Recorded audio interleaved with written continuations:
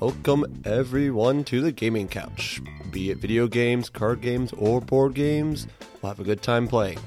So come and join me on the couch. This is your host, Smart Boy. Hello everyone, it's the voice in your head speaking to you from beyond. Okay, no, not really. I just feel like doing something fun for the opening. Anyway, I'm just in a good mood today. It's end of the year, 2019's right around the corner. I mean, that doesn't mean anything special for me particularly, or even like for this episode. Just, you're in that mood. It's that time of year. You kind of talked about it last week. Just that time to be excited. Things are happening. Things are changing. Whatever. Anyway, I don't know how well this is going to work, but I'm feeling doing like kind of like a twofer episode. And what I mean by that is not doing an episode that is two parts, but tackling two different things in one episode and kind of to see what happens. Before it was kind of that formulaic thing where there was a plan I wanted to talk about, and here were some things about that idea. But now I just want to kind of let it be a little more loose, and I don't mean just by script, because honestly, I haven't been scripting in a long time. I kind of like just the natural flow of things coming out, but less of just here is one focus point for the episode, and more just kind of what's the hot takes today, what's on my mind, things like that, because things happen every day, and thoughts happen every day, and 3 days ago I had one idea of something I want to talk about, and then just the other day there was something else, so it kind of fluctuates throughout the week. So I figured, why just restrict myself? Why not just have fun with it and kind of tackle various things? So we're going to see if that works out today. Figured, why not? New year, new style, whatever justification you want. Anyway, long time ago when I first started doing this whole thing for no real reason other than I was bored, I talked about difficulty in games at some point. Now, there is a huge difference, I think, between difficulty and a difficulty curve. Because usually when people talk about difficulty, we're just looking at just how hard is the game across the entire thing, from beginning to end. How much challenge does it give the player? And, obviously Dark Souls has been like a big thing on people's plates since it was first released, but the whole Dark Souls difficulty of gaming and whatnot. And, you got my opinion on that. I'm not going to harp on that too much. I know last week I mentioned possibly talking about Dark Souls 3. I'm not going to beat a dead horse like that. I've talked about Dark Souls. I'll mention a little bit this week, but I don't want to beat a dead horse with that. But that's the thing. Like, across the board, Dark Souls is a challenging game. Across the board, Mario is a relatively easy game. There could be parts, in the platforming Mario games that are a little harder than other areas, but normally, the norm is it is easy, and therefore it's set as an easy game. So the difficulty curve is, how does that progression go? A game can be easy, yes. However, there is some progression throughout it that keeps the player engaged. Even in those old 2D Mario platforming games, when you start at World 1-1, it is inherently different than 8-3 or 8-4, the final castle. There is a lot more challenge to those levels. Still relatively easy speaking across the board. However, that end point, there's that curve. Throughout the game, each level gets a little harder and harder. It kind of challenges you based on what you know. Fury does something very similar. Fury, you have a very basic setup of abilities, and each boss you fight, it gets progressively harder and harder. It challenges your skills in new ways. There's that curve there. The very beginning, the first boss, he isn't too hard. You're just learning how to do things, learning how to react, kind of what the game expects of you. And then by the time you reach the edge at the end of the game, you've gone through all these different bosses, and they each have a different fight that you have to tackle differently. That kind of adds into something you learned from the previous fight, that curve. And I am going to talk about Dark Souls 3 a little bit here, because I think it's something very important to talk about when discussing the challenge of Dark Souls, is how that curve works. I played Dark Souls 3 for a bit, and one reason why I can't stay into it is because of how the curve works.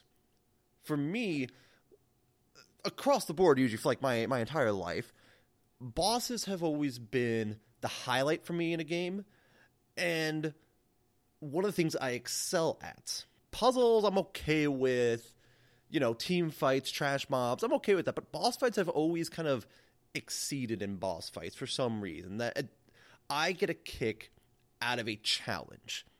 And a boss progression, it's just boss fights after boss fight. Same thing like first-person shooters.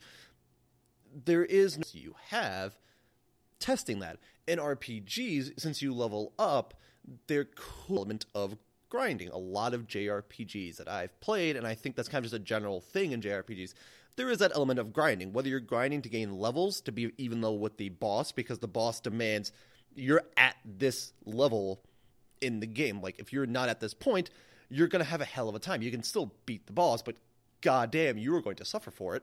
And then also you usually grind for items and stuff like that to assist in fighting, making equipment, stuff like that.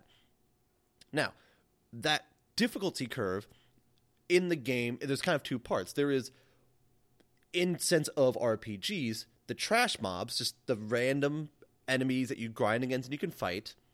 How do they progress to help you level and kind of test the waters, push your skills, and like, hey, I just found something new. Let me try it out. A lot of times you get a new item or new ability. Let me try out a fight, see how it goes. Because in the bosses is, okay, you've gotten, I don't know, let's say a 10th way through the game, or you finish this chapter, whatever it is, there's a milestone, and the boss is there as that challenge for that milestone. So the difficulty curve in bosses is, how does each milestone compare to each other? How much have you learned? Have you improved? Yada, yada, yada. Naturally, bosses are hard.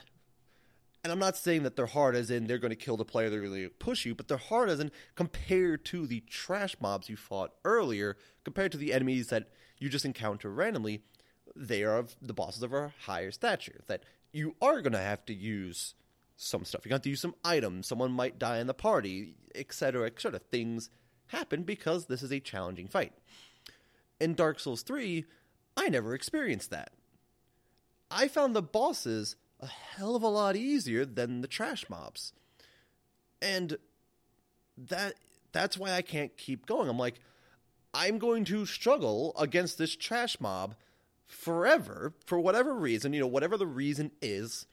I'm struggling in this area on this trash mob. I'm not talking just like in one area. I'm not talking just about like Borlon Valley. I'm talking in general. Hell, even the high wall of Lothric at the beginning, those fucking knights, when I'm still adapting to how the game plays, the knights there kicked my fucking ass. I got to Bort of the Borlon Valley, killed him in one shot. Like, I just walked in, fought him, and walked out like nothing happened.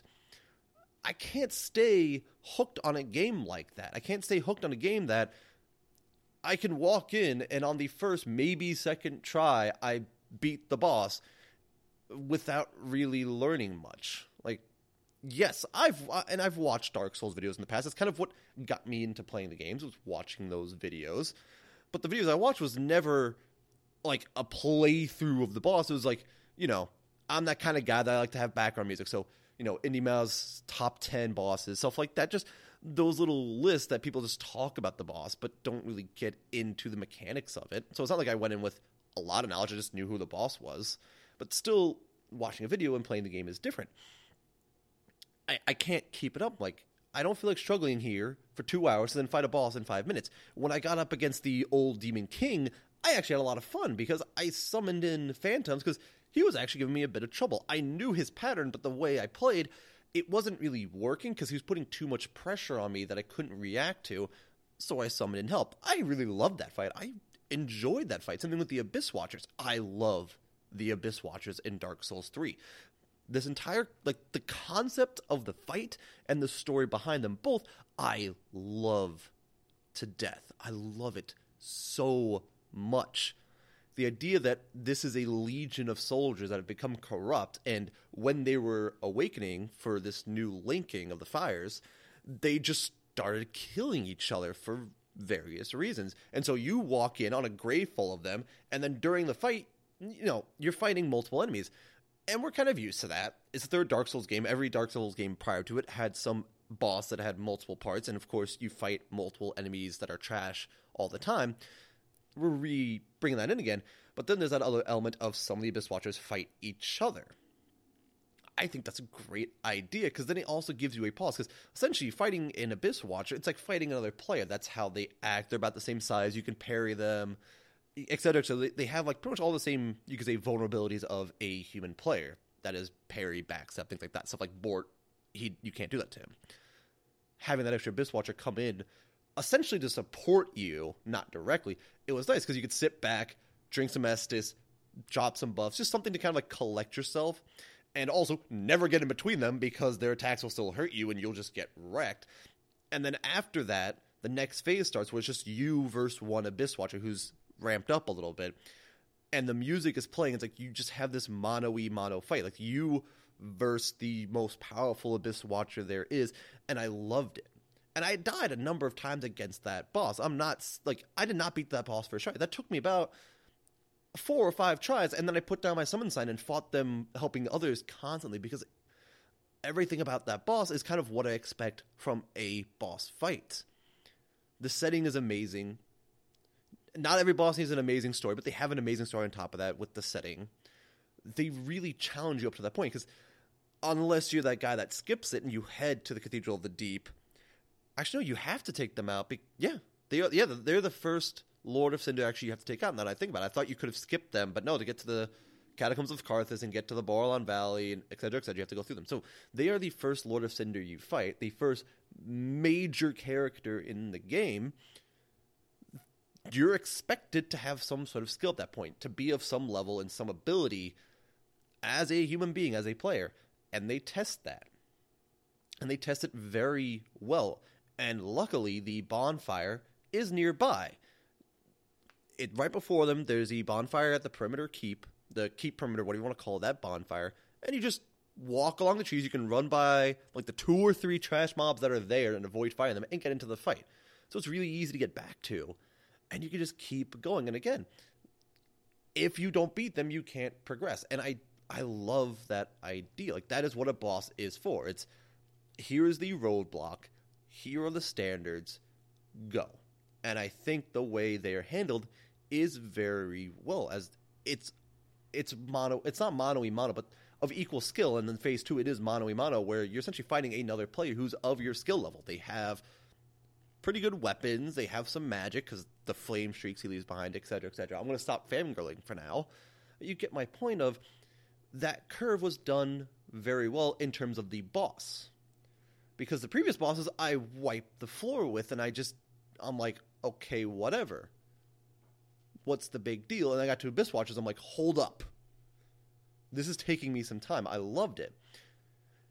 The trash mobs everywhere else, like I said, I've died multiple times against trash mobs for multiple reasons. Sometimes with my own mistake. Other time, I'm hitting the B button to do a dodge roll, and for some reason I don't dodge roll. Alright, various things happen. And with that extra level of, if you die twice in a row before retrieving your soul, like if you die, then die again before retrieving your souls, or you die twice in a row, however you want to word it, you lose everything.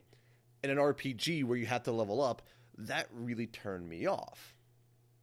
Because of that curve where some of the enemies are just god-awful powerful out of nowhere. Like, luckily in this game they're not that powerful, but like in the first game, the Black Knights were very powerful. Granted, they were optional for the most part. Maybe the guy with the Black Knight halberd guarding the grass shield, I think if you walked that area, you kind of pissed him off, even if you didn't want to fight him.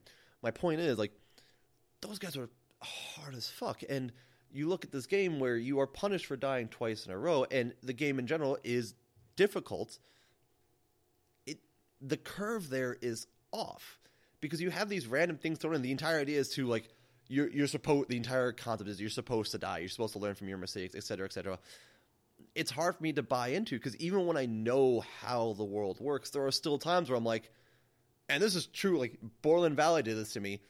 There was never a knight that spawned in the corner by the gate after the central bonfire. You go up the spiral staircase. There's that first mob of knights you can fight. There was never a guy that spawned to the left of that little area that you fight them for the first time. And the one time, a guy spawned there. You can't do it to me. The entire point of the game is to learn. And so I learned the positioning of the enemies, and now this guy out of fucking nowhere hits me in the side. What is this? What is this? Looking at other games, the difficulty curve goes about differently. It goes back to that idea of, yet the trash mobs are meant to kind of break you into the area, break in new abilities, new skills, stuff like that. I think Child of Light did it very well. And same with Paper Mario Thousand Year Door, like I mentioned that last week. And hell, even like Super Mario Sunshine, I'll get to that later, there's a very respectable curve where the enemies, like Paper Mario 1, the first one, where you go to Shy Guy's toy box, there is the gray Shy Guy guarding a chest. And it's made very clear that the chest is not important. And it's made very clear by the Shy Guy that he's going to kick your goddamn ass if you challenge him to a fight. Alright? Yes, that enemy, like the Black Knights in Dark Souls 1, is very difficult compared to everything else in the area. But that option there is similar to the Black Knights in Dark Souls 1. There's that option there to fight him, and it's very nice, because then it's that optional challenge. It's like a mini-boss. You don't have to fight him. You could if you want to, and usually I do. Maybe I'll take a try or two, but I'll try just for funsies. Or there's that option to give him 11 candy, and he runs away, which is kind of cool.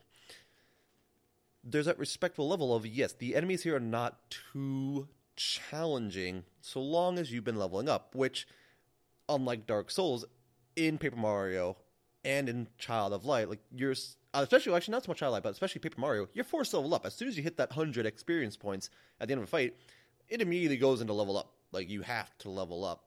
So the game's tailored just right for it. And then each boss, and this is something like Dragon Age Origins does very well, each boss is kind of unique.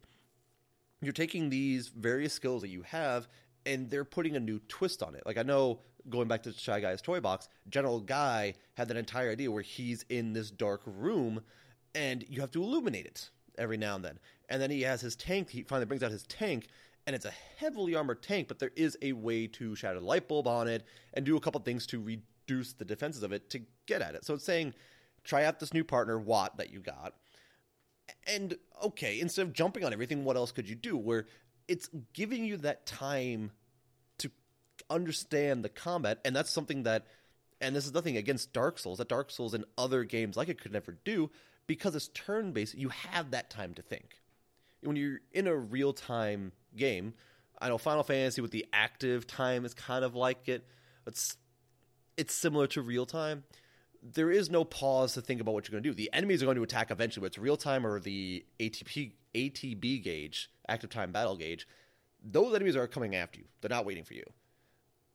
That asks something different from the player, and it works for those games. It definitely works, and I will give Dark Souls credit for that, where that combat, it works. It does work very well. Where was I going with this? I just lost my train of thought. Wow, I blanked. Right. The turn-based combat, it allows the game, it allows the bosses, and allows the curve to be a little harsher on you. You can run away, you can avoid the fights, and should you go into a fight, you have your turn to think about, okay, what can the enemy do? Whether you use the tattle ability like in Paper Mario, or you just fought them before and you kind of know what you're getting into, you can sit there for a moment and be like, right, this is what I'm up against, this is what I'm seeing, I gotta go. Now, I do want to give, like I said, I kind of mentioned Dark Souls does it well with that. I also want to give praise to Dragon Age Origins with how they handled that curve quite well. It is real time, and the trash in that game, the random enemies you fight between major battles, cutscenes, whatever, aren't that bad. They're respectable. And in that game, I've beaten it on regular, and I went up and I beat it on Nightmare mode because I've played it a lot, and I love Dragon Age Origins so much. Never played the third one. 2 kind of like rubbed me the wrong way. Not like a terrible game, but I didn't like it as much, so it kind of turned me off from the third one. I don't have next-gen consoles and everything, so I never played it. Yell at me if you want to. But Origins was really nice, because by the time, even if you jumped into Nightmare difficulty right away, the trash was definitely hard. Don't get me wrong, in Nightmare mode, trash was hard. Yet, if you jump right into Nightmare mode, the assumption, this is like for every game, the assumption is, because you're doing the hardest difficulty, you've either beaten the game before and you know what you're getting into, or you've played a number of RPG games like it, that you'll have an idea of how to handle everything going on. And so, Dragon Age, even on the Nightmare difficulty, the trash might be hard, but it's a respectable hard. It's a hard to kind of like push you a little bit and be like, You make sure you know what you're doing. Make sure you understand everything. Now, this is something we're going to bring up later, but I think it's very important to mention now. Because they push you every now and then, they want you, especially on Nightmare, to know everything that is going on. It pushes you to learn, which I did not know how to use the first time I played through the game, was the battle commands. And now, for those of you who've yet to play Dragon Age Origins, I know, I talked to my friend, apparently Final Fantasy 13, Zodiac Age, or Zodiac Sign, or whatever that one, does something similar to this, where any party members that you're not in control of, because in Dragon Age you have 4 party members, you only control one of them at a time, you can assign a list of battle commands to each party member so that when you're not controlling them, it'll follow this distinct list of commands. Step 1, Step 2, Step 3, Step 4, so on and so forth, saying, if this is a thing, then do this. For any computer science people out there, it's like a Boolean. If this, then this. All right? First time I played through the game, had no idea what the fuck it was, had no idea how to do it. It was tough. It was definitely tough. Now, those trash mobs, because they're not some of them can definitely push you, especially the optional content like the DLC. Oh boy. I remember when Golems of Amgrok first came out. That was an experience to go through. Granted, by the time you get to Golems of Amgrok, you've already beaten the main game. You've beaten the Awakening DLC. You were of level and of skill as a player to handle it, but goddamn was it still difficult. But that's the thing. It still pushes you to definitely understand your party and definitely understand how to use the battle commands to the best ability. Because by the time you got to the bosses, for the most part, each of those bosses, even the side, I'll call them mini bosses, side bosses, or whatever, the first ogre you fight, and then heck, even the sloth demon they have to take on when you go to the, I can't remember the name of it, but it's the whole, the realm that the mages go to, and people go to when they're dreaming, and the Fade, is it the Fade? No. Might be the Fade, I honestly can't remember. But you're in the sloth's domain, that sloth demon you fight, he has those various phases where each phase kind of fights a little different. Each of those mini bosses and the main bosses add in something new to the formula of playing. Broodmother, I remember that was a hell of a time for me because I was mostly melee focused, and the Broodmother was able to just grapple melee people, destroy them with a lot of damage, and she summons in other mobs, and she has those tentacles that do a lot of damage. That took me forever. But with those bosses, you reach a point in the game where all of them are about even, because you can go to any of the main areas in Dragon Age Origins first. So the curve is there, but it's more like a plateau. Because at that point, all these bosses are kind of equal in a sense. And it's more a matter of, what kind of gear have you gotten so far? What do you know? It's more just testing your abilities as a tactician. Testing your abilities of knowing how to use the battle commands properly. Yes, having the extra potions helps. Yes, having special gear helps. Obviously, having the levels helps. But if you're able to manage your squad properly, and that's really what Origins is testing, that's really what that curve is there for, do you know how to handle your squad? That curve remains constant. The enemies before every main boss test those skills of making sure you can manage resources and manage your squad, so by the time you reach a boss in that area, and then the Archdemon at the end of the game, you know how to make it work, and you know this is what my squad is capable of, and this is what they have to do when this happens. I can coordinate them properly. Child of Light does something similar, but more of just understanding elements. Each zone is in a different area, and though a lot of the enemies, there is some reskinning of enemies, yes, a lot of shorter RPGs do that. Because they're looking to more tell the story than have this expansive battling system and unique mechanics, there's a lot of reskinned enemies, but it's very deliberate that, okay, yeah, I just fought that rock enemy before, but now he's on fire. Right. I have an idea of what his base abilities are, and now I have an idea of how his abilities can change and his defenses change. And there's understanding that triangle of water, fire, lightning that Child of Light has. I loved it. And then the bosses, as much as the game didn't push too much on being incredibly challenging, each boss was very cool, and even though for how simple it was, did have some interesting bits to it. Heck, even at the end where you fought just the dragons, your stepsisters and stepmother, who turned into dragons, they had very similar ideas where they would spawn in ads, or they started with them, and it's just, can you handle ads on top of a boss? Because before, that only happened like once or twice where the enemy would start with ads, like mostly the ogres did, but it really came down to the main boss, they were able to re-summon them. At that point, it's like, yeah, you know how this area works, because the boss is based on the area that you're in. You know how the area works, you know the defenses of the enemies in the area, and obviously the boss is going to reflect those defenses, so be ready. You know what to expect of this challenge before you. Do it. Just go ahead and try it out. Do it, etc., etc., etc.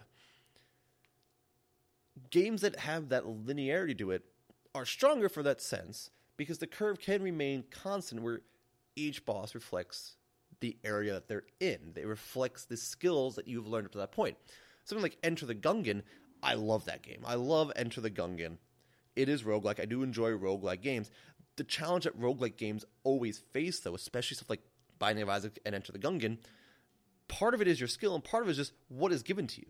You know, things like Child of Light, Dragon Age Origins, hell, even Paper Mario, you get to choose what you have at that point. As you level up, you get to choose where to put your points, what abilities to unlock, what passive things to get, etc., etc. But stuff like Gungeon and Isaac, the curve has a lot more to work around because it's partly your skill and partly what is given to you. I remember I've had runs in Isaac and I've had runs in Gungeon where I'm like, I'm just done. Like, even Slay the Spire, I'm like, I get through Act 1, I'm like, I'm not even going to bother finishing this run. Simply because the stuff handed to me that I was allowed, that I had to work with, just wasn't working. And then also because, and this especially happens in Gungeon, because it is randomized every time, and there's random bosses for each area, it kind of pushes back on that curve that Child of Light and Origins worked in very well, even Paper Mario to some extent, where the bosses was based on the area you're in, but because these bosses can be randomized, it's 3 different, like, Enter the Gungeon is 3 different bosses, and then Isaac, God even knows how many for each, floor. How do you adequately test a player's skill? Just talking about Isaac, the bloat. My God, if the bloat shows up, I'm like, fuck me. Because the bloat is incredibly difficult because of the amount of coverage he has on the field, how much damage he can deal out. And if I have an amazing broken build, I don't care because I can nuke him in 2 seconds. But yeah, I never want to fight the bloat. I'd much rather fight just about any other boss for that area than the bloat. And it's hard. Like, the whole point of that is to give you that replayability. Because things like Dragon Age Origins, it's hard to replay because it's an epic. It's a very long game. Linearity is fine in those lengthy games, but in shorter games like Gungeon, because you can do a run in like an hour, of course they're going to randomize it. So how do you make that curve? How do you balance that curve there that is healthy, that it will challenge a player legitimately on skill? Because I've had it where I had to take on like floor 2, floor 3 bosses in Gungeon and Isaac with barely anything because there was nothing that was useful to me. It either hindered me or like, this is going to do nothing for me. It's just taking up space. It's not going to work. It's something that I think sometimes people forget when either developing a game or just talking about games in general. It's, this game is really hard, or this game is really fun, or this game is easy, or whatever. Like, your opinion's based on that level of difficulty of the game. So I ask you, what makes it difficult? As much as I just said that Gungeon and Isaac, I haven't played Isaac in a long time because I have Enter the Gungeon, I have Slay the Spire, and other things like that I do enjoy more than Isaac. But it's like, those games, they challenge me. They definitely, especially Gungeon being a bullet hell on top of being a roguelike, they really challenge me. And Slay the Spire, I'll get to that in a minute about the bandwagon that I completely missed of the new update that was done last month in November. As much as those games will always kick my ass, I always go back to them. I will always go back to them. When in Dark Souls, I won't go back to. In games, and I've had it with a couple other games. Like, I got 2 games I'm looking on my desktop right now that I haven't touched in a long time. One of them is Vaporeon, and I really love the setting of Vaporeon. It reminded me a lot of Bioshock. If you ever played Bioshock, you would love the setting of Vaporeon. It feels like it's a Bioshock dungeon crawler, I'll be honest. That's what it feels like. So I love the idea of it. I never picked it up again because similar to something in Dark Souls, I reached this one area where there's these trash mobs that fucking kick my ass. And unlike Dark Souls, where you can go back and grind in certain areas, Vaporeon, there is no grinding. There's no going back to grind. Like, you're just in this area. So fuck off. You just gotta learn. Like, for me, it kind of ruins the experience because a lot of times in Enter the Gungeon, and even in Isaac when I used to play it, I could do a few floors in a run and, come to terms with, like, this ain't gonna work. I'll just restart. Like, okay, I lost maybe 30 minutes of progress. Perhaps, but at least, maybe I unlocked. Like, there's at least something you get for it, I feel. Like, you unlocked something in these games because there's so much to unlock. Or you just learned about a new pattern. Like, there's something kind of you learned without really losing anything but those 30 minutes and those 3 floors you did. In Dark Souls and in Vaporeon, I'm losing some substantial progress. Like, Vaporeon, yeah, I could save it all the time, but that just becomes a hassle that I'm just doing the same fight over and over again. And in Dark Souls, that lose the 14,000 souls I had because I thought, and this is actually what happened, I thought if I just peeked around the corner, it would aggro the one enemy because the others never aggroed until I got into the room. Nope, this time all 3 of them aggroed and I lost the 14,000 souls. Right there, like, I don't feel like fighting the same trash over and over again. Because the bosses, I'm okay fighting them over and over again because the curve expects this is the challenge you have to face. Like, this is a challenge of your skill to this point. In Paper Mario, in Child of Light, in Origins, in Dark Souls, you name it, in Slay the Spire, the Act boss, you name it, that boss is saying, here I am, you've had enough time to get these resources, let's go. And beating them means progress in some substantial way. It unlocks a new area. I get a cool new weapon, a new cutscene, the story progresses. Something very substantial happens, and I will always go back to that boss fight, even if it's kicking my goddamn ass, because I know just on the other side of it, there was something amazing. If a trash mob keeps killing me, okay, what's on the other side of that? A couple experience points, more trash to fight? Like, the trash means nothing. It is legit. In most RPG games, most of them, standard enemies are the cannon fodder. It's hero fodder. They're here to be slain by your hand, and they're here to provide some challenge for you as you explore the world. Fury was able to completely circumvent that by doing just bosses. Same thing with Titan Souls, where it's just one hit kill. One hit on the boss, weak point, you win. They hit you once, they win. The setup of that, it allows a lot more enjoyment, I feel, because everything goes into the bosses, and okay, if you die, yes, you lost the progress to the boss. But that's it. Only to that boss. There is no fighting through trash again.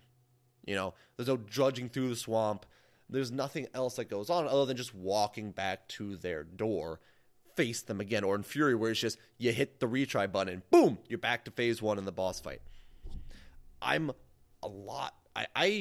love that a lot more, and I'm more drawn to that kind of thing where, yes, the boss is going to keep kicking my ass. How easy is it to access it again? And in Dark Souls, the few bosses that do challenge me, I think about it like, what kind of shit do I have to go through to get back to them? Because I don't like going through that. It's hard. I find it as another challenge on top of the curve that isn't needed. The boss alone, at least in Dark Souls 1, is going to be a challenge. I said Dark Souls 3, I didn't have much challenge with the boss, so I can't say as much on that one. But on the first one, and even the second one to some extent, trying to get back to the last sinner in Dark Souls 2, I dreaded that fight. The fight was a challenge. It was a one-on-one fight, and if you managed your resources just right and you were very patient, you could pull off a heal in it and still beat the sinner. But if you died, bitch, you gotta go through a lot. You gotta wade through that water. There's a lot of things you have to go through. You have to get back on the elevator that's guarded by a bunch of guys with crossbows. Like, it turned me off because the boss alone is difficult. And I have to risk dying multiple times to get back to them? Like, where's the thrill in that? Like, okay, you can say, yeah, that's the whole point. It's hard mode. That's just not for me. And I think sometimes people forget that when they talk about games, it's what all is going on into that difficulty. And this is going to lead into my other point, like the twofer part I want for this episode. It's also based on, like, what games did you experience first? Because that alone kind of turns people in certain directions. You know, the reason why I first got into Dark Souls, part of it was the challenge, but also part of it was I actually really enjoy the aesthetic of Dark Souls. I really enjoy how the leveling up system works in it, that you can pick a starter class and then kind of just go wherever with it. I think that's amazing. Hell, my favorite class that I did in Dark Souls 1 was a warrior mage. Because in Dark Souls 1, for whatever reason, the deprived is actually pretty powerful. All stats start at 11. I picked that because that meant I could get beginning miracles if I wanted to. I could get beginning sorceries if I wanted to. I could use some decent beginning weapons, armor. I could use everything in the very beginning that was standard for all classes at that point. And then from there, I built up a lot of endurance for equip and load. I built up a little bit of strength to use a claymore, and then I jacked up my intelligence to use sorceries. I ended up walking around in full plate, having good poise, and just using spells. I loved it. And that's what I loved about, like, that's why I went back to the Dark Souls series to try out Dark Souls 2 and Dark Souls 3, because I loved how the character leveling up worked. And I do love the appeal of some areas. Like, some of the aesthetic appeal is great. I think the story is ass, and every now and then I'll read things in games because it pertains to the world I already know that I'm interested in. Like Dead Space, I remember playing through Dead Space 1 and 2, I read every fucking log there was. Every text log there was, I read it. Every audio log, I listened to it. I waited and listened to it. And same thing with the video logs. I watched them. I was intrigued by them. I kept going through and building up the lore of the world because it gave me enough to work with in the beginning. Dark Souls, you have to dig from the very beginning. You're just about digging to get lore. Like Dark Souls 1 says, yeah, the fire's dying. Like every game's kind of the same concept. Yeah, the fire's dying. There's some chosen dude or girl that's going to relight it. Go. Basic story. From there, like, okay, where's the world? Like, I have to build the lore by reading everything. I'm not a fan of that. Because on top of that, it's already a difficult game. Like, I'm just trying to tie us back to the difficulty curve. If you're struggling with the curve, if the curve demands a lot of you, what is it that's bringing you back? Is the world engaging enough that you want to see more of it? You know? And this is going to pull right into the second part of this episode of the idea of the nostalgia glasses. Sorry. The nostalgia glasses. Some games people find better than others for various reasons, especially if they're like first experience with games. Me, I watched episodes recently online, like various Let's Players and stuff like that, and they brought up this concept, and I wanted to kind of talk about it because it meant a lot to me. I will always say that Super Mario 64 is a pretty goddamn good game.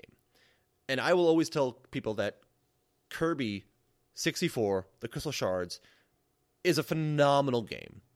And one of the greatest Kirby games. Because it was the first Kirby game I ever played. I loved it to death. And I love all Kirby games. I've played a lot. Not all of them, but I played a lot of Kirby games. I think all of them are great. But I will always go back to Kirby 64 and be like, that's my shit, yo. Because of the nostalgia of it. Now, I already talked a lot about I couldn't keep going through Dark Souls because of the challenge of them. Even though I'm really intrigued by the RPG elements of it. I just can't go back to it. Shocker to all who just heard me say that, I still remember Paper Mario Thousand Year Door and Dragon Age Origins. Both of them, I did not beat my first time. And what I mean by that, and any of you who played Origins or Paper Mario, or has any idea how an RPG works, knows that those games take a lot of time to beat. Because I'm not a speedrunner. I'm the kind of guy that I take my time to play through the game. You know, collecting, stuff like that. I spent hours on Paper Mario 1000 Euro. I spent hours on Dragon Age Origins. Got all the way to the final boss in both of them. And got my ass fucking handed to me. Now, Paper Mario, I could backtrack through the Palace of Shadows and go grind a bit and stuff like that. In Origins, no. When you get to the Archdemon, that's it. There is nothing There is a vendor just before him that has a couple of supplies. That's it. There's no going back to other areas of the world and leveling up and practicing your skills like that. You're there. Both those games, I got up to that final boss, and no matter how many times I threw myself at them, could not beat them. And yet, I still went through and replayed both of them from the beginning to get to the end and beat them. So why, might you ask, why is it that in those games, after spending all those hours, I would still go through and beat them? But in Dark Souls, I have no care, even though it's a very similar thing. It's simply because of just the times. For me, Paper Mario Thousand Year Door, I played that, and Origins I played when I was in high school. Thousand Year Door, if I remember correctly, I think I was in I want to say middle school. Yeah, I was in middle school. Why can I not recall that properly? I was in middle school, maybe late elementary, but I was young, okay? Those two games were some of my first major epics that I played.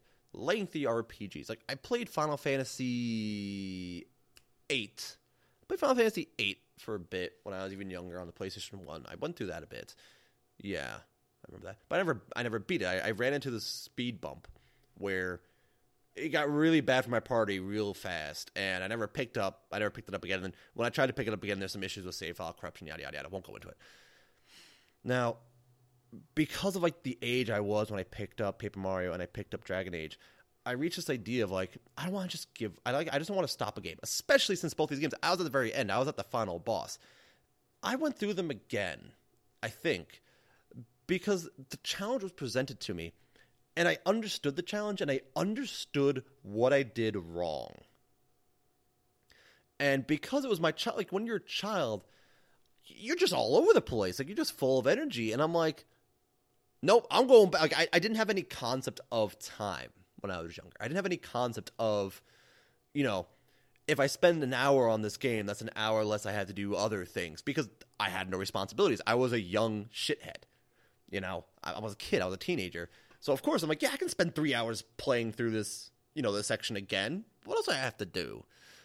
So, fighting those two bosses, fighting the Shadow Queen in Thousand Year Door, and fighting the Archdemon in Dragon Age, I learned what I did wrong. And I learned very important lessons. And that was part of it. The challenge in games, whether they are nostalgic or not, the challenge in the game, when you learn from it, you learn something well, will bring you back. So I still remember the issue I had with Dragon Age Origins the first time I played it. I remember it very well. I was having just a lot of fun BSing around with it. I started, I want to say, because I'm trying to remember how the classes worked. Yeah, I started as a mage, and I learned you could be the arcane warrior, where you're kind of like a fighter who has like spells. You start as a mage, but then you can start wearing armor and stuff like that, and it's based on your magic. I did that, and I learned about the blood magic power. So I'm like, oh, this sounds amazing. I'm going to do a lot of damage. I love the idea of just carnage as a kid. I mean, I still do today to an extent, but when I was a kid, I'm like, the way I saw it, to overcome the challenges was to just deal more damage than the enemy. Like I said earlier, I had no concept of how the battle commands worked. So I was a really weird hybrid of Blood Mage with the Arcane Warrior, okay? And because I had the only idea of damage, I didn't bring Wayne. Wow, I cannot remember how to pronounce her name. I apologize. I never brought her out, even though she was a big healer. I never brought her out because I never had the concept of, how much damage the enemies could actually do and how proper healing works. So I brought Morgan with me, and near the end of the game, I'm like, oh, fuck, I'm getting my ass handed to me. Quick, have some heal spells, Morgan. Just do this. And, yeah, suffice to say, it didn't work out. The Archdemon ripped me to shreds. And so at that point, I kind of learned from all these challenges, from the difficulty going on in the game, I kind of learned, I'm like, oh, let me learn how to do, and then my next playthrough, I actually sat at the camp and went through those battle commands and read a lot to be like, that's how this shit works. Learning how to do the battle commands, and also I learned the importance to an RPG, very important, is controlling the battlefield, both with CC and a good healer. From then on, every playthrough I do in Dragon Age, if I am not speccing myself as a healer, I'm going to call her Win, and if that's wrong, I apologize. I bring her, I go to the Mage Tower first, every time now, to always grab her. Sometimes it drives me nuts a little bit. I'm kind of like, I don't feel like doing this, and yeah, I could respec Morgan to be a healer, but I won't, because then I gotta buy the books and this and that. Like, there's a lot that goes into it. So I always bring her along as a main healer, because I learned, in RPGs, there has to be some sense of healing. No matter what is going on, I need to have some element of good healing that I can control the battlefield with. And ever since, then I went to Nightmare mode, I had no problems. Yes, I had the X challenge of the enemies are a little stronger, the standard stuff that RPGs do with the difficulty when you select a difficulty. But I understood the bosses, I understood what the game demanded of me, and I was able to adapt the strategies to the curve that was presented to me throughout the game. And as a kid, I love that idea. I love challenges. As a person, I usually don't do something that's not much of a challenge for me. So I went back and revisited the game because it was a challenge. I'm like, I got so far, I'm going to do this again. And now, in most RPGs, I do that. I will persevere as much as I can to a point. And on the flip side, with Thousand Year Door, I learned something not completely different, but I learned something a little different. I got to the Shadow Queen, and I learned, because when I was playing through the game, my understanding of the difficulty was, again, the enemies hit harder. How do I fix that? More health. Most of my leveling up went into hit points. I had 50-something HP, I think, when I fought the Shadow Queen the first time. And for any hardcore Paper Mario players out there, you might be like me and have a fucking heart attack hearing that. To that day, I had a little bit of heart attack. Why did I do that? Because I learned I can have all the health in the world. The enemies are still going to hit me. I learned from Paper Mario the idea of utility. Now I'll have maybe 28 HP max, and hell, I know of viable ways to play the game with only 5 HP, and I want to do that. At one point, I want to do a run through Paper Mario where I'm always in danger, where I'm always at 5 or below, because of the badges. From there, I got a little bit from Dragon Age, and I learned a lot from it from Paper Mario, was the utility of the items you bring and the setup of how you create kind of your party or your character. Those two lessons, because when I played through again, I put a lot more investment into badge points, and to this day, I always do. I learned a set of badges that work very well for me, where I'll regain 6, 7 HP and FP a turn, have some good defense, and I learned how to do the super guard timing pretty well, so any big hits that would come at me, I can shrug off for the most part. And I went through the game again, and I fucking did the Pit of 100 Trials, felt goddamn amazing doing it, took on the Shadow Queen, beat it, I'm like, goddamn, this is amazing. I still go back, and I still play that game today. Hell, a while ago, I booted up Origins again to play through it again, and I'm like, I'm going to go straight into, and this is hilarious, I'm going to go straight into Nightmare difficulty, building a CC warrior tank, and I'm going to beat this again. And fuck me, I got my ass handed to me more ways than one, and I haven't picked it up since. Mostly I have a job now, and that's something that kind of goes into nostalgia-ness, and get to that in a minute. Haven't picked it up since then. I really should get back to it. It's Dark Souls I'm not revisiting. But Origins I want to revisit. Paper Mario I want to revisit and try a new challenge. Why? Because those games meant something to me. I feel like I learned something from them. From Dark Souls, I'm not feeling I'm learning anything. The challenge is there, and okay, I learned the enemy's attack pattern, but from there, what am I getting from the game? Some of the lore is pretty cool, but I don't feel like digging around the internet. I only learned about the Abyss Watches because I actually was genuinely interested in them, and I decided to actually look them up online. I'm not going to do that for the entire Dark Souls series. I'm not going to do that, Hollow Knight. I'm looking at that right now. I want to beat Hollow Knight, but it suffers that same thing that Dark Souls does for me. And Vaporeon, it's the lore is very obscure to me. And at this point, I'm alright with platformers, and the boss fights in it are pretty cool. I like them, but it's I'm really not getting anything from it at this point. Because when I was a kid, there was a lot I could learn, and a lot that I kind of brought into my life. That nostalgic view of these games were amazing because what it meant for me and what it defined in me as a child. Hollow Knight, Dark Souls, like, I'm not really getting anything from that. Hell, Paper Mario, like, Super Mario Sunshine, I recently popped that in my Wii and started doing another playthrough, and, like, in a couple hours, I got, like, 30 fucking sprites pretty easily, and I'm clearing out each level as, like, each area as I go, excuse me, pretty easily. But I'm not sitting down and just breezing through it. Like as a kid, I'm not saying I breezed through as a kid, but as a kid, I would sit there and play that game for hours on end. I still remember the sixth sprite at Hotel Delfino, which was the return, or not the return of the manta ray, but it was the return of that electric goop, and you had to clean the beach off.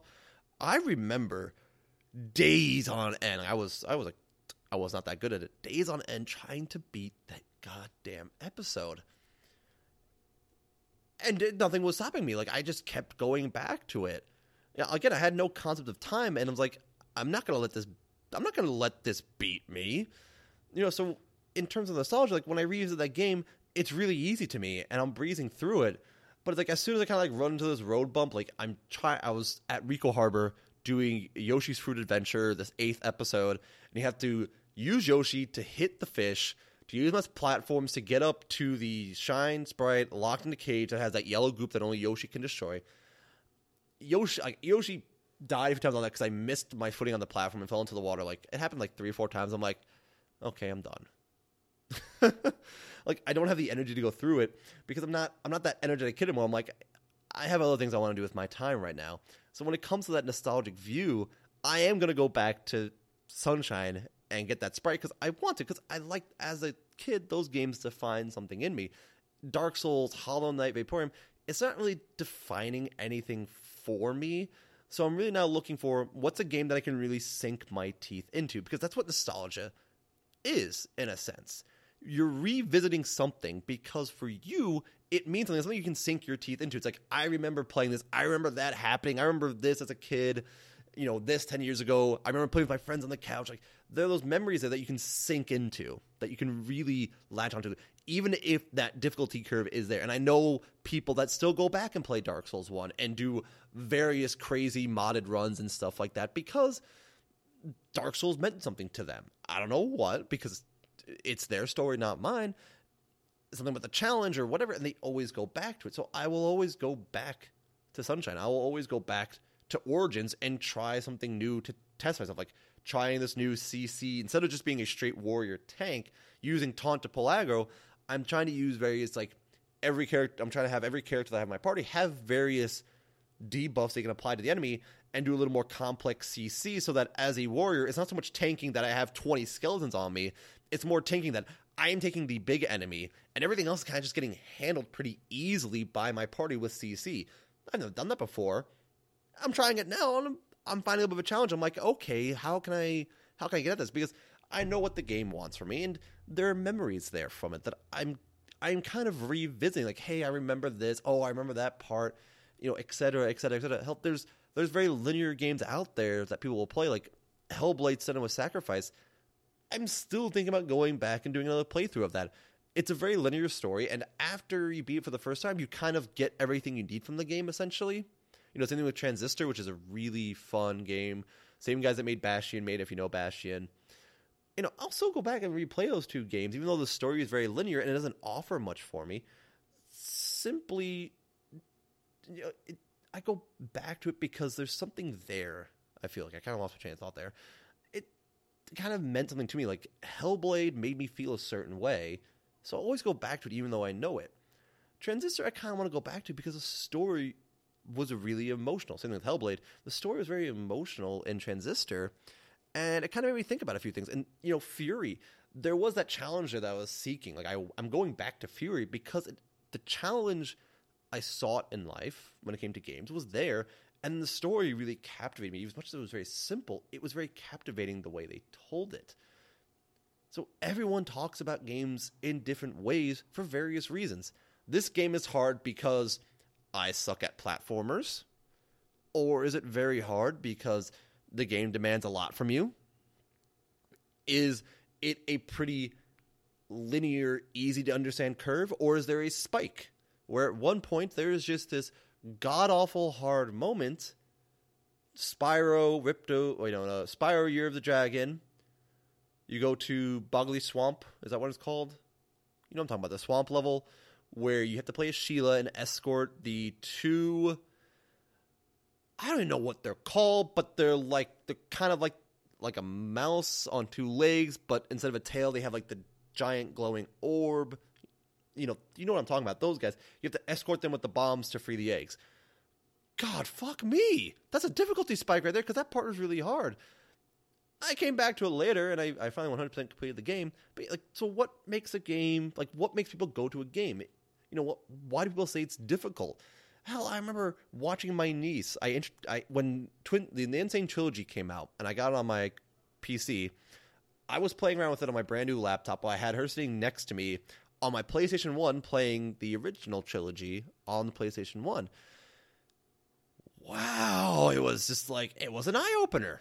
I'm like, I know Crash Bandicoot isn't a hard game, but watching her, I kind of remembered yeah, I remember struggling there. And I kind of giggle at it now, watching her struggle. I'm like, oh yeah, I remember that. Yeah, I remember that part being a pain in the fucking ass. Also, go back to Dark Souls, Vaporeon, Hollow Knight. I mean, I mentioned it before, I'm older now. There's other things I want to spend my time there's painting I want to do for miniature war games. There's, games I'm trying to create. So I'm there's nothing sinking my teeth into it I can't sink myself into it to keep going back. Crypt of the Necrodancer, I go back to every now and then. I've still yet to beat the Necrodancer. Fuck off. I hate him. But I go back to it every now and then because the way the game's set up, it's very captivating to me. I'm able to kind of get my teeth into it, and it awakened something in me that I was looking for. I was looking for a certain type of game, and Crypt of the Necrodancer did it for me. I beat Skyrim, but I haven't played through it again because it didn't scratch an itch I was looking for. I'm looking for games because nostalgia is great, and I will play through Origins again. But I don't always want to play through Origins. I want something new that makes me feel the way Origins made me feel. That, I played through Hat in Time and I loved it because it reminded me of Sunshine so much, and I wish it was longer. I honestly wish I would have gladly paid $60 for a Hat in Time game that was as long as Sunshine, because I'm this is what we've been looking for ever since Sunshine. I want Sunshine 2 also. It'd be great to have Super Mario Sunshine 2. Hat in Time, with the way you kind of maneuvered and everything and the way the game was set up, you could definitely see Sunshine in there. So of course I bought into it because I'm hell yeah. Yeah, this is something I'm looking for, Slay the Spire, and recently I got a game, Deep Star Derelicts. Came out in September. It's not completely polished, but I'm going back to it because there's games that I'm looking for that challenge me again. And Deep Sky Derelicts, at least, there is an element of, it's turn-based, slightly randomized roguelike in there. There are various dungeons that get created, but once you explore the dungeon, the dungeon's set in stone. But if you do a new playthrough, it's a little bit it's the way the ships are set up are different, etc., etc. But there's classes in it. There's a squad lineup, and I'm using the stuff I learned from Thousand Year Door and the stuff I learned from Origins about, yes, I'm building a character that has substantial healing in the way of shields to keep my party going. I have someone on buffs that can buff my people. I'm looking for some CC. That game, one, I love the aesthetic of it. I love the artwork. If you ever played Darkest Dungeons, think of Darkest Dungeons in space. People say it's like Darkest Dungeon in space. Now, that's 100% accurate, but that gives you a good idea of what to expect, and I will use that example.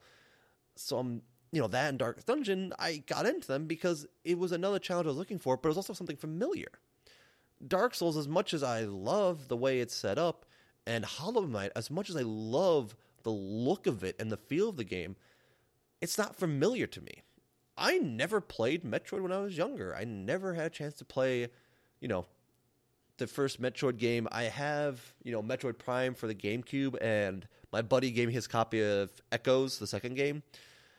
I never beat Echoes, and I beat Prime once, but I never went. I picked it up again one day, but I never played through it again because there's no itch for me. There's no nostalgic itch for me because I didn't play him as a kid.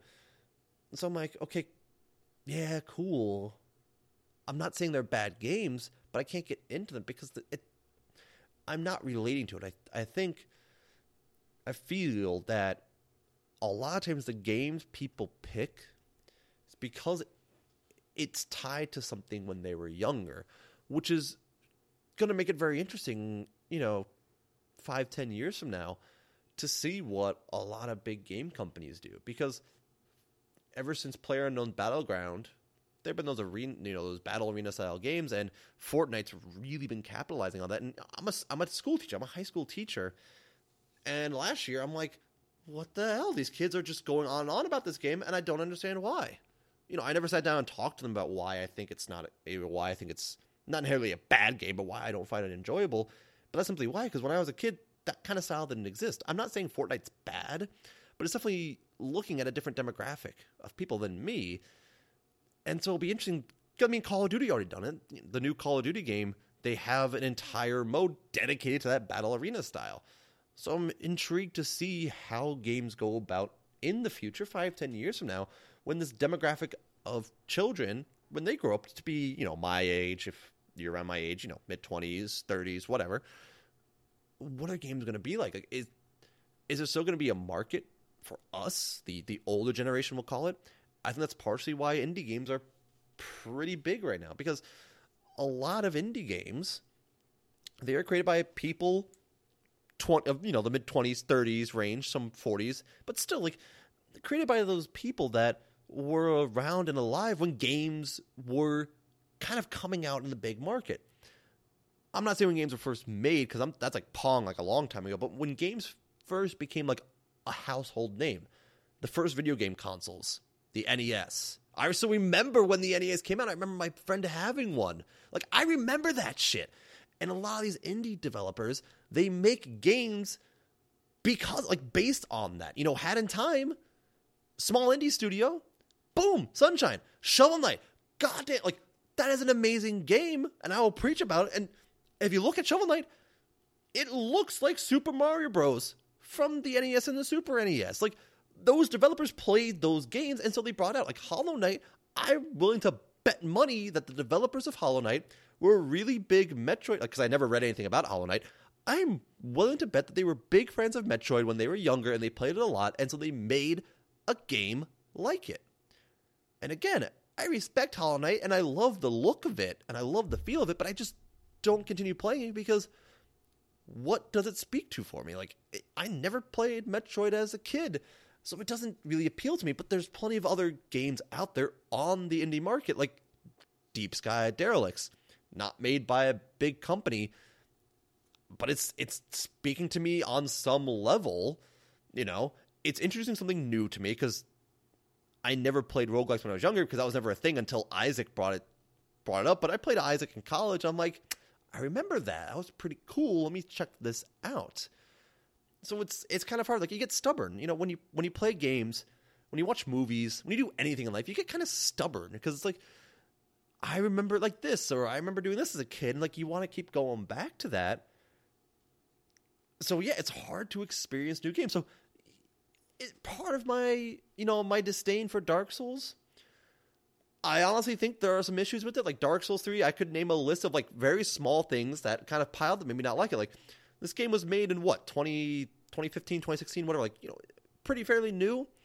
Why are there graphical glitches in it? Why are there rocks in the smoldering lake that are just floating there after the ballista shoots the ground for the cave-in? Why are the rocks just kind of floating there? Why didn't they hit the ground? Why does the Curse Rod of Greatwood, especially when doing on a multiplayer server, why are his legs outstretched and just go through the ground, and when his hitbox, his butt, hits the ground, boom, the legs pop up?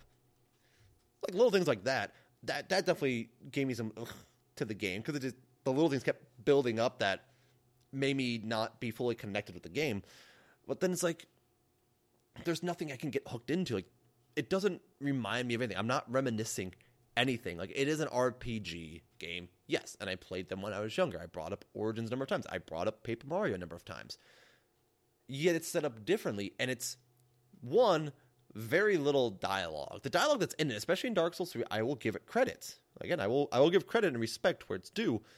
Has some good dialogue in it, and has some great music in it that does push you in certain ways. But Paper Mario had a lot of really funny, witty dialogue. Origins had a pretty interesting story that early on, after pretty much after the prologue, after you were rescued from Ostagar, boom! I talked about it with Logan, boom, here is the thing. Go. Goddamn. And you learned along the way. So I'm looking for those games still, and some of them I'm just getting into. Like I said, I kind of like roguelike games. Slay the Spire, Isaac, Deep Sky, Derelict to some extent, Enter the Gungeon definitely, Crypt of the Necrodancer. But I got Rogue Legacy here, and the thing with Rogue Legacy is I played it a little bit, but I just haven't played it that much because it's not hooking me into anything. The idea is, yes, you build up the keep to get stronger people as you go forward, and it's reminiscent of kind of Dark Souls in a way, and other in games like it, where you will die, but every time you die, you can get a little further because you improve in some way. The money that you earned or whatever, or you learn about the boss, what have you. Beyond that, there's not much there. There's not much to really show my progression. There's no leveling up in it besides building up the keep, stuff like that.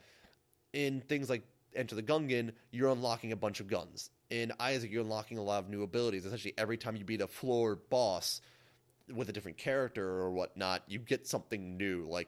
It scratches that itch a little bit, And in Deep Sky Derelicts, every time I take out a derelict ship, I can go back and my guys are maybe a little stronger, or I got some new gear and I'm like, let me see, because there's deck building elements in Deep Sky Derelicts. I'm not going to go into all the details right now, but there's building that deck based on the new equipment I found, or I learned.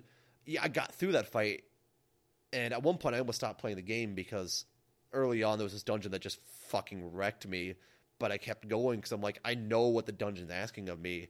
I'm going to make this work, and now that I found a way to make it work and I got the right gear for it, I'm getting through the game again without too much of a challenge. I'm enjoying it, because I'm like, I now know what I can do. I'm getting those challenges and I'm learning from them, and that's really what I want. It's though the games I played as a kid, outside of Smash Bros and those great party games, the games that I played through single player, it was teaching me something. I was learning something from it, either as a person, because that can legit happen, or just learning about the game. Oh, okay, let me try this. Problem solving, it's a big thing. Games that don't give me a chance to really hardcore problem solve, I just don't get into. When I'm unable to see the clear reason why I went down, why I lost, why I died, it's hard for me to keep going, because I'm like, I don't know what's going on here, so whatever. I'm not going to keep dying or keep struggling to try and find out. I'm just going to walk away. I'm just not going to worry about it. Recap? No. I'm just having a grand old time. I hope all of you are, because this is going to be the first incredibly long episode we do in a long time, and I'm totally cool with that. But I guess the broad idea I'm going with here, that the two-parter I was talking about, is one, difficulty curves in games, and really how abstract they are, and how different they can be depending on the game you're talking about, and for each person individually. And then overcoming those challenges, I think in some way does go back to nostalgia. It really goes back to your first experiences. And I'm not necessarily saying nostalgia as what you played when you were 5, but just the first game you played, because the first game you played, you could have been when you were 20. I know a guy that is into video games, but the first time he started playing video games was in college when I introduced him to him, because his family just never wanted to buy game consoles in the past for him. So, he likes certain games, based on his first experiences in college. That's fine. That's cool. That's whatever. If you get this nostalgic feel, you're going to overcome things. And when you're young, you're going to be drawn to certain games. I was drawn to platformers like Mario. Hell, I remember getting Conker's Bad Fur Day and my mom having a goddamn heart attack because she didn't know what the game was about. Granted, I played at a friend's house once, the multiplayer, and I loved it. I had no idea what the story is about. So I was playing through the story. We were like, oh. But I was always interested in platformers when I was younger. And then I kind of, that built me into, first-person shooters that I really got into, but that kind of built into this entire RPG setting, because because of my love, because I really like Mario, that built into Paper Mario, and because of Paper Mario, that built into Dragon Age Origins, and then the whole RPG thing, and D&D, and everything. So right there, the nostalgia glasses, I will say that, yeah, some games, I really love Sunshine. I think Kirby 64 Crystal Stars is one of the greatest games ever made. Hell, Rocket Knight Adventures on the Sega Genesis, like, my top 3. It's right there in, like, the top 3. And I can tell you right now, all the high schools I show it, that I talk to it about, the high schools I teach, they're all like, what is this? Some of them are kind of like, okay, that's pretty cool, but, like, they just have no attraction to it because where's the nostalgia? Like, they are interested in different games. They're introduced to games differently.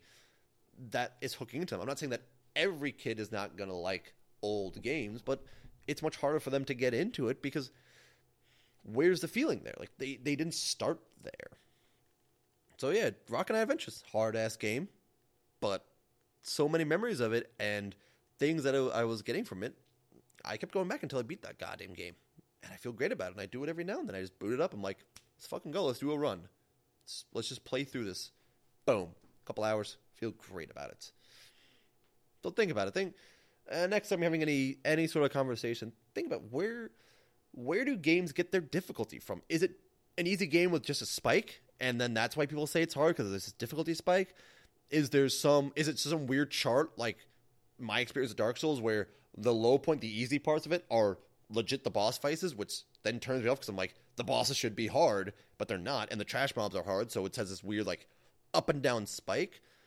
Or is it a relatively smooth sailing game like Fury where the challenge kind of always goes up until, spoilers, if you never played it, at the end, like the last guard, the last jailer you fight is really easy because the story asked it to. The rest of the game, though, it felt good because up to the point you're like, oh, like it hits you like a goddamn truck because of how the difficulty worked into the story, how it was intertwined. Keep that in mind and think about it. Are you saying a game is good, fun, enjoyable simply because of nostalgia glasses? Simply because you played it as a kid and you're like, fuck yeah, this is a great game, and you're just being blinded by it? Like, there's a big difference between the nostalgic glasses where, yeah, you're thinking this game is great because you play as a kid, and the mob mentality. Dark Souls is a bit of a mob mentality behind it that people just say, get good because, oh, it's a hard game. Okay, why? Why is it a hard game? Fucking Undertale, okay? I don't think Undertale is that... Undertale, to me, is not the game-breaking, thing that we needed that like broke the genre. One Shot did it a hell of a lot better. If you've never played One Shot, go out, play One Shot. You will not regret it. It's amazing. It's on Steam, and it's cheap. All right?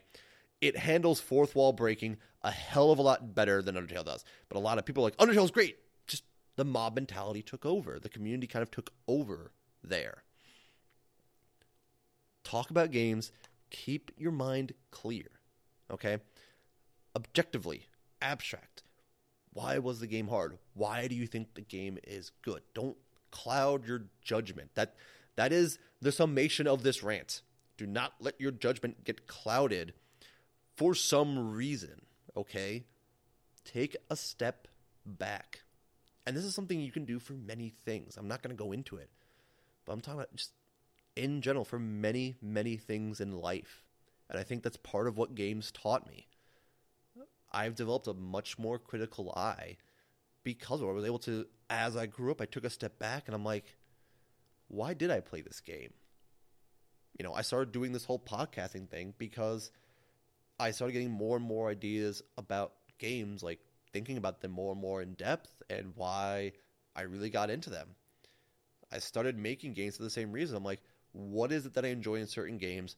And, something I thought when I played Super Mario 64 on the 64, I was thinking, like, this level would be so much cooler if it had this. And I started, like, thinking it up and, like, drawing it out and stuff like that. I started, like, developing it, okay?